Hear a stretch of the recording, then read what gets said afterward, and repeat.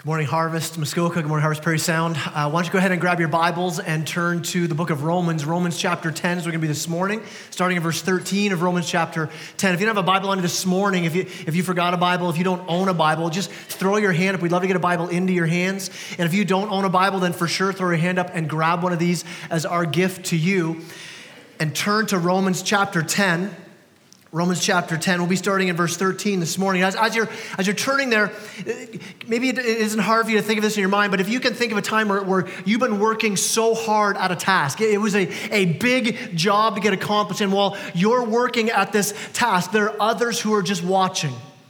And they're just hanging out, and they're on their cell phone, and they're goofing around, and they're right, and you're working hard at this job you're at. And maybe like don't look to the person beside you if you work with them and give them the like that's you, man, right? But like that you experienced that before, right? Where you've got a job that's too big for the few people who are doing it, while others are just hanging out and watching it happen, and it gets frustrating. And yet, when we look in Scripture, we hear Jesus talk even about the mission that we've been called to as the church.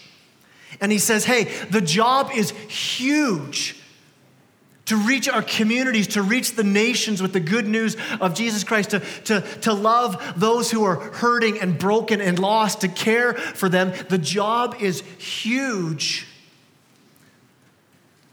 And there aren't enough people working on it. I mean, the job's big because the job is this. Jesus' job description for us is go and change the world. I mean, that's what he gave us to do. And so we ask, how is Harvest Muskoka, how is Harvest Prairie Sound, how are we going to change our communities? How are we going to give hope to the hopeless? How are we going to come alongside to defend the widow and the orphan? Who's going to bring life to those who are dying? Who's going to be those who are changing our communities, who are at work changing the nations? And we know that the ultimate answer is Jesus. Jesus is the one who does the changing. We don't change hearts. It's Christ who does that. But the mission is given to us as the church. We're Jesus' plan. We're told if you're a follower of Christ that you've been filled with the Spirit, so you're equipped. You've been given the task to do so that you can go out and be the hands and feet of Jesus to those around you. And so far, we've been tackling in this series, we've been talking about what does it mean to be bold with the gospel. Not bold in that I'm going to be rude, that I'm going to shout at people, that I'm not that kind of yelling sort of bold, but it's this faith-filled, all in, no fear. I'm going to go and move in the power of the Spirit because I understand the good news that changed me. And now I'm sent out on mission with that same news for the world. And what do we talk about? We talk about first the gospel impacts our hearts, and it changes us to the place where we're submitting everything to Christ. We give him our fears, we give him our hurts, we give him our desires, we give him our doubts and questions, our relationships. All of these come under the gospel, the good news that Jesus Christ loves us and changed us. The gospel boldness where you come under and you say, you know what? I trust that God is a good father, that God is a loving father, that God is a wise father. And from there, with hearts filled with gospel boldness, our families then are impacted. We talked about it moves from our hearts to our homes. And if the gospel hasn't impacted your home, your marriage, your parenting, we need to press into that. In the new year, we're going to be jumping into how does the gospel impact relationships. We're going to talk a lot about this in the new year, about our marriages, about husbands and wives, about relationships with people, about parenting, all that stuff. But for now, has Jesus changed the way you relate to your spouse? I mean, husbands, are you loving your wife like Christ loved the church? Are you sacrificing? Are you loving her in the way where you direct your heart away from you and your needs towards her? This all in looking out for her needs above your own. Is that where you find yourself? Wives, are you loving and caring and living out the gospel towards your husband? Because here's the thing, the gospel isn't just this religious church idea. It's supposed to impact everything about our lives. Parents, are you parenting just behavior modification? Just, hey, let me make sure my kids look good on the outside so when guests come over, they look really nice? Or are you using the gospel? Are you going after the hearts of your kids? It's scary to do it, but are you going deep and applying the gospel, pointing their hearts to Christ? And then from there, we went home, from heart to home to our neighborhood. That we're all missionaries within our circle of influence. All of us have been called to go. So it goes heart to home to neighborhood, now this morning to nations. Romans 10, it says here in verse 13, if you get your Bibles open, for everyone who calls on the name of the Lord will be saved. How will they call on him who they have not believed? And how are they to believe in him of whom they have never heard? And how are they to hear without someone preaching? And how are they to preach unless they are sent? As it's written, how beautiful are the feet of those who preach the good news. This morning, if we're going to be bold to the nations, it's going to begin with the good news. So it's almost like we're going all the way back to the start of the series. So if you're taking notes, the first thing that we got to grab a hold of this morning is I need to know the good news. I need to know the good news. It says, for everyone who calls upon the name of the Lord will be saved. That's the good news. Now, what's that look like? Why don't you flip back, if you're in Romans here, flip back to Romans chapter 3. Let's see the good news fleshed out a little more. Romans chapter 3, verse 23.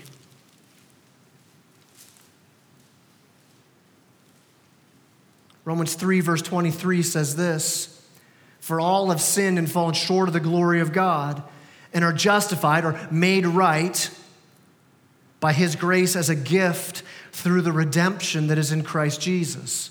So you see here, this is the good news explained. What do we see here? First it says all have sinned. No one comes in here clean this morning. Nobody can come in here and say, hey, you know what? I've got it going on. I think I reached the glory of God. Like I've got the perfection thing covered. We just have to go through and start interviewing people one at a time, right? And we find out that none of us comes in here clean this morning. We all come in here broken. But what do we see? All have sinned. We've all fallen short of the glory of God. But then we see this gift. There's a gift that we have this gift in Christ. Now, if it's a gift, it means we don't earn it. It's a gift. It doesn't mean, hey, here's your reward because you've been such a good person. And God goes, because of that, here's your gift. No, it's a gift that we don't earn. In fact, just this week, I got to visit a guy. He's at home, but he's in the last stages of cancer. He is dying very quickly, but he has lived, by all standards, a very rough life. He's abused alcohol, has abused drugs, has abused people. And yet just a few weeks ago, as someone explained this gospel to him, this good news, hey, all have sinned, but there's this gift in Christ through tears. He says, I don't get it. Are you for sure? You don't know what I've done. And he gives his life to Christ, now a new creation. So I'm visiting him now as a follower of Jesus. And here's the thing he can't get a hold of. He's like, I just don't get the gift. I can't get my mind wrapped around God's grace. That it's all grace. It's undeserved. It's unearned kindness. I mean, here's the thing. We shouldn't be thrown back. We shouldn't be amazed at God's judgment on sin. We should be amazed by his grace, by his kindness shown through Christ on his cross.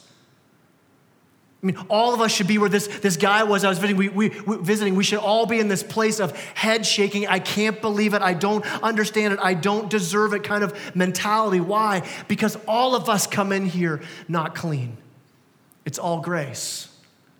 It's all grace. It's all grace. It's a gift. But here's the thing with gifts. Gifts aren't really free. They're free for those who get them, but they're not free for those who give them. And this gift, although it's free for anyone who says, man, I want that. I want to follow Christ with my life. I want this new heart.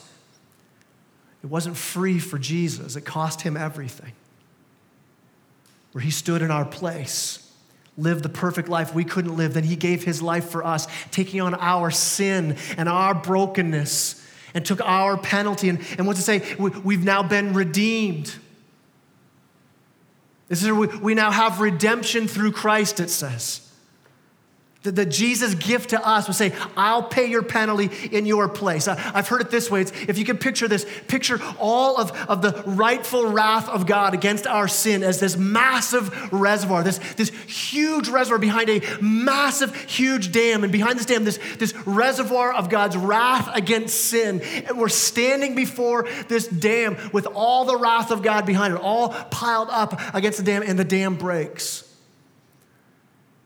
And all of that righteous, right, and just wrath of God rushing towards us because of our sin, because we've sinned against a holy God. It's rushing towards us. And then at the very last moment, this hole opens up in the ground and it takes all of that wrath into the hole before it hits us. That's the cross of Christ. That Jesus Christ stood in our place and took the entire wrath of God on himself. It says that he drank the cup of God's wrath. Like he drank the whole thing, turned it over and said, it's finished. That's the good news. Jesus stands in our place. Now flip back to Romans 10 again. Romans 10 verse 13. I mean, that's the good news. When we talk about the gospel, that's the gospel we're talking about, that we were broken and separated from God, but God in his grace brings us to himself. Now, no longer enemies of God, but children of God. Verse 13 says, for everyone who calls on the name of the Lord will be saved. How do you receive this gift? When the righteous wrath of God is coming down on you, the dam has broken. How do you receive that forgiveness? How do you stop the righteous wrath from hitting you? It says, call on the name of Jesus. You receive it. You believe it. You embrace this truth. We humble ourselves. It's this idea where we call it repentance, or the Bible says we repent. Repent is just, I'm going this way, but now I'm going to go this way. So repentance is, I'm going along, doing my thing, and I'm living my own life, and I'm thinking it's going well, but it's not. And I realize, man, this isn't working. This doesn't work any longer. This just leads to more pain and more hurt. There's got to be a better way. I'm not going to make it going the direction I'm going. And so what do? We repent. We call on the name of the Lord. We turn and go, Jesus, it's you. I'm just going to humble myself. I can't do this on my own. I'm trying and striving to find peace and life, and I can't. I'm turning to you now. That's what we do. We call on the name of the Lord. Now, how do people get there? How do you get to that place where you believe in this good news of the gospel? I mean, does it just happen? Look at verse 14. It says, how will they call on him whom they have not believed? I mean, people aren't going to call on someone they don't believe in. It says, how are they to believe in him who they haven't heard? You're not going to believe in someone you've never heard anything about. And it says, and how are they to hear without someone preaching? There's no hope for new life if someone doesn't tell that person about Jesus. They never hear. Because they never hear, they never believe. Because they never believe, they never receive this life, this new life. They're never saved. So the answer seems really simple. If that's true, if this is true, then what's our answer as a church? What are we called to do? We're called to go. All of us. With hearts changed by this good news. We go. We go into our families. We go into our neighborhoods. We go into the nations to go. Now here's the thing, not all of us is called to go to the same place. Some of you here, you're called just to your neighborhood, just to that person who God's brought into your life through your work, through your school, through where you live. And God's saying, listen, this is your mission right here. Love and care for these people. Love and care for the broken. Go to those dark places where no one's going to go, but you show up because that's where Jesus would be, right? And that's your call. But some of you, listen, some of you in here this morning, you're called to not just go to your neighborhood, you're called to go to the nations. And maybe God's placed on your heart this call. No, listen, I've got a mission for you, but it's not going to be in Muskoka. I've got a mission for you that's going to be into the world. Here's the thing. Whether you just need to cross the street or cross an ocean, there's no getting around the fact that every single one of us is called. If you're a follower of Christ, you've been called. So here's our second point this morning. Once we know the gospel, I need to go somewhere. I need to go somewhere. Verse 14 is pretty clear. If we're going to reach the world for Christ, we have to go. There's a need. There's a charge from Jesus. There's this clear command and a clear call for us to go. And for us to not step out is for us to say to Jesus, Jesus, listen, I know you've called me to go, but I don't want to. Not there. Not now. Listen, if you're called to go across the street, if you're called to cross the hall of your school, if you're called to speak to somebody into your workplace, man, that is scary. We need a heart filled with this gospel-driven boldness, this spirit-wrought boldness that only God can bring. But listen, if you're also then called to go global, your heart is going to need to be filled with this gospel boldness to make some very bold moves. Because it's more than just a quick, you know what, yeah, I'll do that tomorrow. The obstacles to going global with the gospel are very high. The barriers are many, and we need our hearts fully engaged. You're going to be leaving your life here to go, if that's the call. You're going to be learning a new language probably. You're for sure going to be learning a new culture, and maybe you're going to be going and never coming back. Maybe you're leaving it all behind. We need a heart that's filled with gospel hope. You're going to need a heart that's filled with love for the people that God's called you to, and only God can fill that heart with that love. So the big question that you might be asking this morning is, well, wait a minute, Pastor, am I called? How do I know if I've been called to the nations? I would say this. I would say there are probably three crucial keys that are going to be happening in your life if you've been called to the nations. Here's the first one. This will be happening in your heart. The need is going to be painfully obvious. You look into a people group and you see the need, and it burdens your heart so much, and it's so obvious that it just bothers you. When you're quiet and just calm, you can't stop thinking about it. When you're trying to busy yourself, you still can't stop thinking about these people. And like Jeremiah says, if I keep quiet, my bones are going to waste away. Like if I don't go, it's killing me.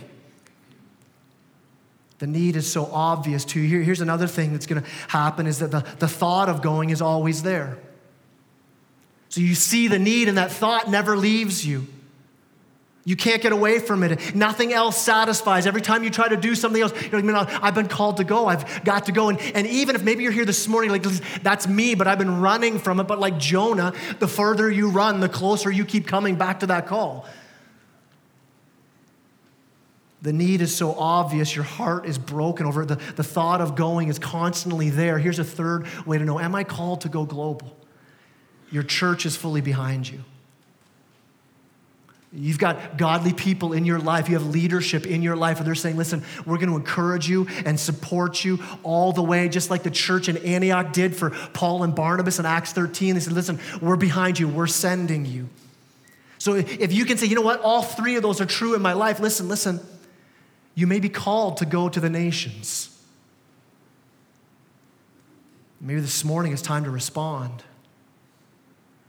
Maybe this morning you stop pushing it away. Maybe this morning you respond to that call and say, okay, God, I'll go. I don't know what this is going to look like. I don't know how I'm going to do it, but I'm going to give this to you, and I'm going to give you my fears. I'm going to give you my doubts, and I'm going to drop these nets like the disciples did and follow you, Jesus.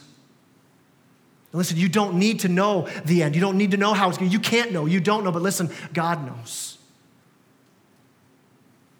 We don't need to know every step. We just need to know what's this next step I'm supposed to take. And maybe for you, this step is this morning saying, man, I'm going to talk to someone and say, listen, I think I've been called to go.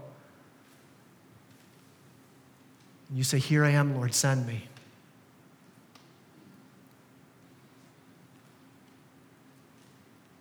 Maybe that isn't you, though. Maybe you know, no, I know beyond a shadow of a doubt, God has called me to Muskoka. This is my mission field. I know this is where he has called me. And if that's you, then maybe you're not the one who's going to go. Because you know I haven't been called anywhere else. I've been called here. Here's our third point this morning. I need to send someone. If you're not going to go, the call here is you need to send someone. Look what Paul says in verse 15. He says, how are they going to go unless somebody goes? Verse 15, how are they to preach unless they're sent? Listen, no one's going to hear the gospel unless somebody's there speaking the gospel to them. And Paul's going, and how is that person going to go unless they've been sent? Especially to the nations. How are they going to be trained up, raised up? How's the finances going to come in unless they've been sent, unless they've been supported and commissioned by someone? And this is our job as a church. If you call Harvest home, this is your job. If you call Harvest home, this is what you're a part of. We give away each year a growing percentage of our budget. We say, let's stretch it this year. How much more can we give away outside of these walls to give away to reach the nations with the gospel? It's why we get behind those from our church. A number of family members and friends from this very church now serving overseas. Why? Because they've been raised up and supported and sent out by you guys.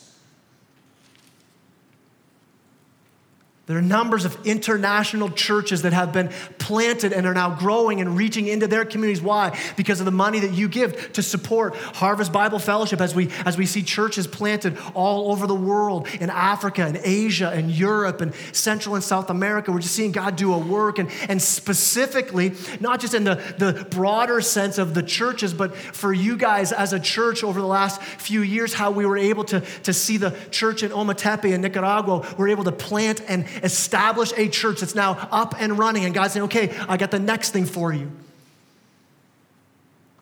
As we pray that through, God, what do you have for us as the next global partner? I mean, that's what it is to be part of a church that we're sending out. I love what goes on in verse 15. How are they to go unless they're sent? It says, as it's written, how beautiful are the feet of those who preach the good news. Those who are sent are a blessing, is what Paul's saying here. Those who are sent, they preach good news. It's like a surgeon coming into the waiting room and you've been wondering, how is the surgery going for my loved one? And when you come and preach the gospel, you're like the surgeon comes in and says, everything's okay. And what a blessing that is.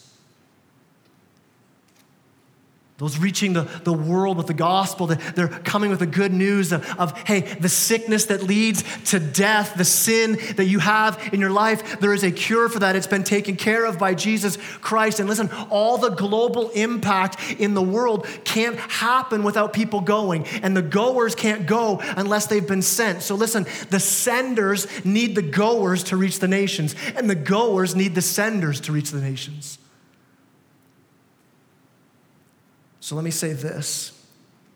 Thank you for being a faithful sending church. Listen, if you're here this morning and you call Harvest home and you faithfully give of your resources, listen, you're sending people. If you're praying and encouraging those who are going, you're a sender. So let's continue to do this. Let's grow in this harvest. Let's send more. Let's support more and see what God would do. I need to go somewhere. I need to send someone. Here's our last point this morning. In order for all of this to happen, we need to see clearly. We need to see clearly. Again, what did I say? The task is big. But think about it for a minute. As a church, we average between our two campuses, we average about 700 people.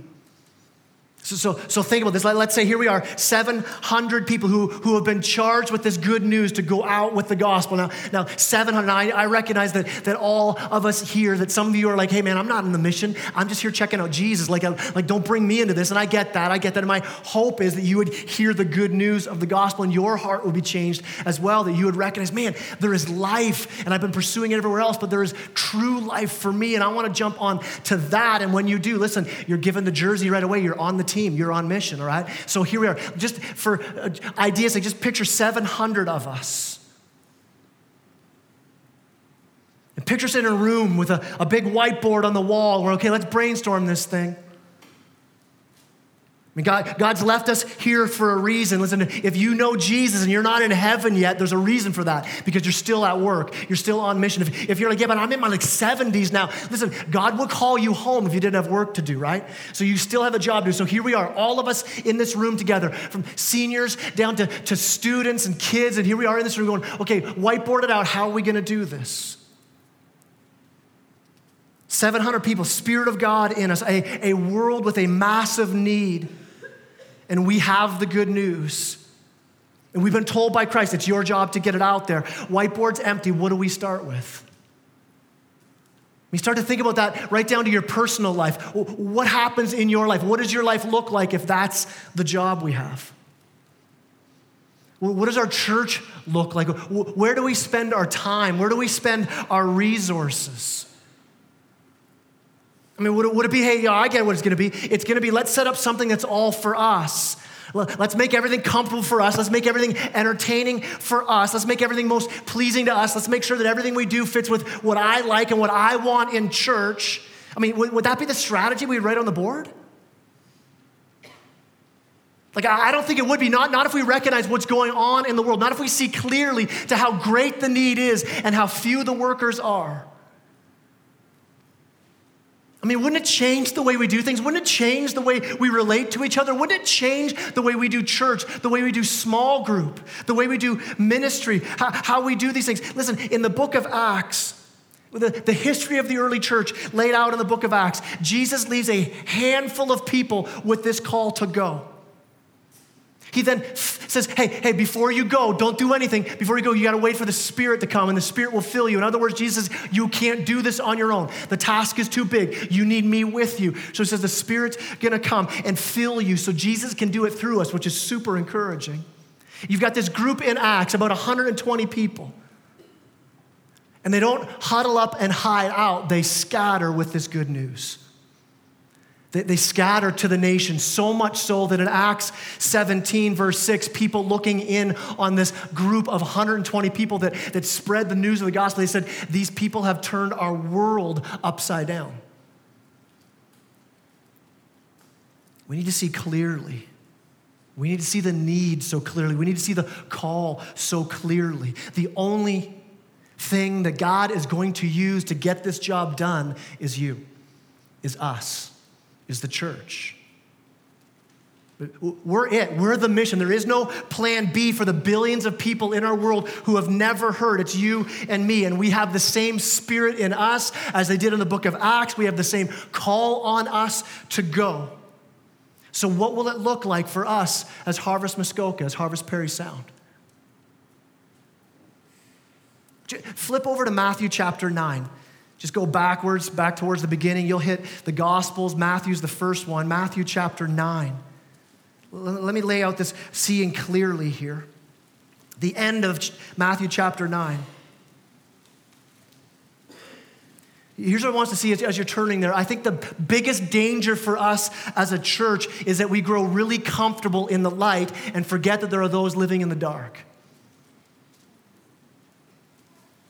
I think the greatest problem for the church is that we see somebody stranded in the middle of the road, knocked over on the ground, can't get up, traffic is barreling down on them, and we say, I hope it works out for them. Not really my call. I don't really want to get involved in that. I mean, none of us would do that. Do we feel the same urgency for those who are lost without Christ? My prayer is this: may we never grow complacent as a church. Jesus is about to hear, we're going to read, he's about to send out his disciples. And it says this, look at verse 36. He says, when he saw the crowds, he had compassion for them because they were harassed and helpless like sheep without a shepherd. Matthew says when Jesus looked out and saw the world, saw the group of people, his heart was filled with compassion. Why? Because he saw their condition. He saw that they were lost and broken and hurting. They're sheep without a shepherd. He says they're harassed and helpless. Have you ever been in a NICU where you go to where babies are born that aren't thriving really well? Our firstborn was born premature, so we were in the place where all these premature babies are. When you go into that little area there, you see all these babies just clinging on for life. I mean, that's the picture here. Jesus looking at the crowds going, here are all these people like babies just clinging on for life. But even worse than that, picture that same scenario where you remove all the doctors, where you remove all the equipment. He goes, they're like that, but they don't have a shepherd. No doctors and nurses, just kids thrown out into the street. I mean, that's the picture that Jesus sees here, and it stirs his heart to compassion. This word compassion here, it's a strong, gut-wrenching, heartbreaking compassion. When you think of the world, when you think of those without Christ, where do you take your cues from? Do you take your cues from CNN and Fox News? That's how we think of those people? Or do you see them as Jesus sees them? As lost. When's the last time you wept for those who are hurting? I remember a particular harvest praise that we had. We were gathered here praying together, and there was a group of us praying, and there was a single mom in our group, and she started to just talk about the struggles that she's going through, and we're praying for her. And after we were done praying for this person, I looked up, and there were guys in the group, eyes filled with tears as they prayed. Now, I get if I were to say I was crying, you say, of course, because Kai's a pansy, right? You would get that I would cry, right? But these are like regular dudes, like the kind of guys that you throw hammer with at work, right? And they were broken for this woman. Have you ever cried over those who are harassed and helpless? Is the heart of Jesus in you in that way? Are you seeing clearly? I mean, Jesus says to these guys, hey, look up. Look at the fields, he says. Verse 37, Jesus says to his disciples, the harvest is plentiful, but the laborers are few. And when he says the harvest is plentiful, we think of harvest because, Thanksgiving coming up. It's going to be, harvest is a good thing. Harvest in the Bible, when it talks about harvest, it typically has to do with judgment. God's judgment is coming. So think about that. When you think of harvest in that way, that God's judgment is coming. Now, Jesus looks out and goes, the harvest is plentiful. There's so many who don't know about the grace of God, who are only going to experience the judgment of God. Can you see why he has compassion? Can you see why he would be pressing in on his disciples? You've got to go. We have to go tell them the good news. God's judgment is for sure. His judgment on sin is eternal. And if we don't get out there right now, the harvest will be lost forever. I pray there's a church that would drive us. Would drive us to live a more full life, a more passionate life, a life more eternally focused, a life where we no longer just look to ourselves, to our own comfort, our own needs, but we have the heart of Christ. We're moved by compassion. And Jesus says here, he says, listen, look what's going on out there. Verse 38, therefore pray earnestly to the Lord of the harvest to send out laborers into his harvest. Pray that workers would go. I don't know about you, but I'm thinking about this. When Jesus says he sees this crowd of people harassed and hurting, wouldn't you think Jesus would say, hey, let's pray for them? But he doesn't say that. He says, pray that people would go.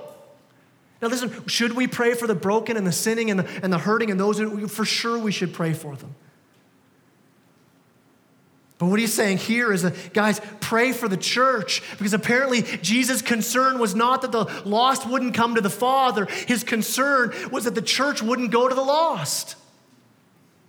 I mean, Jesus' prayer, he goes, listen, I'm not concerned that people aren't going to respond to the gospel, aren't going to respond to the good news. He goes, my greater concern is that those who know this already aren't going to go. And he says, pray that the Lord of the harvest would send out these laborers. That word send out is a strong word. It is used in other places in the New Testament where Jesus cast demons out of people. The literal word is flung out. Pray the Lord of the harvest would fling them out into the harvest. Now, I picture in my mind this huge slingshot in our parking lot, right? And you get strapped in, clicked right back, we sing the last verse, and I say, you are loved, when you're flung out, right? I mean, that's kind of the picture here. Now, I pray that God would fling us out of here all over Muskoka, all over Perry Sound, all over the world with the good news of Jesus Christ. And here's the thing, I would so much rather sit back and be comfortable than hook myself up to a gospel slingshot. Like, forget the persecution I know is coming. Forget the having to be weird as I talk to people about this stuff. I mean, I would much rather be comfortable. So what do I need? I need God to come alongside me. Listen, we need the power of the Holy Spirit in our hearts, pursuing our hearts to fling us out. That's why Jesus says, pray that the Lord of the harvest would fling out workers. I mean, let's pray that our church will be hurled out. Let's pray that God would break the boredom and monotony the culture pours out on us, but it's stir up our hearts that we would be flung out into the crowds. Do we recognize that we've been saved for a mission? We've been saved to be sent. That God would hook us up into his big slingshot as individuals, as families, as small groups, as a church, and fling us out into the harvest. I mean, do we see clearly the need? Do we see that 2.5 billion people in our world have no access to the gospel at all? Do we see that there are nearly 7,000 unreached people groups? I mean, that should shake us up. We should hear that and then be asking, how are they going to believe if they never hear about Christ? How are they going to hear if no one goes? How is someone going to go if they're not sent? So this morning, as the worship team comes up, we really have 3 choices to make when we hear this call. I mean, our first choice is this: we deny it. We say, I know what, I don't think Jesus is called that. Maybe you deny Jesus altogether, and that's fine. You're saying, I don't need to go because I don't even follow this Jesus. But maybe you do follow Christ, but you're saying, you know what, maybe we don't need to go, and you start to deny it. That's one option. Another option is to ignore it. I think that's most often a Christian option. Very few Christians deny the call, but what do? We know the call is real, but hey, you know what? I'm just going to do the church thing. I'm just going to do the really nice religious thing. I'm going to raise a nice family. I'm going to have kids. They're going to have grandkids. They're going to live nearby. No one's leaving. Everybody stay, and we ignore the call. We can deny it. We could ignore it. Here's what I hope, though, as a church. Listen, we can embrace it. Or this morning we can say, here I am, Lord, send me. I don't know what I'm going to do. I don't even know where I'm going to go. But Jesus, I'm yours. Use me. And think about this. Jesus used a bunch of messed up, inexperienced, underqualified sinners and nobodies when he chose the disciples and then called them apostles. Disciples means learned ones, people who are learning. He then calls them in Matthew 10 for the first time after he sends them out. He calls them apostles, which means sent ones. Our goal is not to stay as disciples forever. Our goal is that, hey, let's come to church, go to small group, let me become this theological fathead full of knowledge. No, we're called apostles. We're called sent out ones. We're supposed to go. So will you go? Are you sending? I mean, have you thought about how your life should look in light of eternity? Are you going to go? Are you going to send? Or are you going to just cruise through life, collecting toys, missing out on the greatest mission ever, an eternal mission, a mission that ends with a party in heaven where all the nations gather together, and you can say, I was a part of that. I was a part of that. Amen. Amen.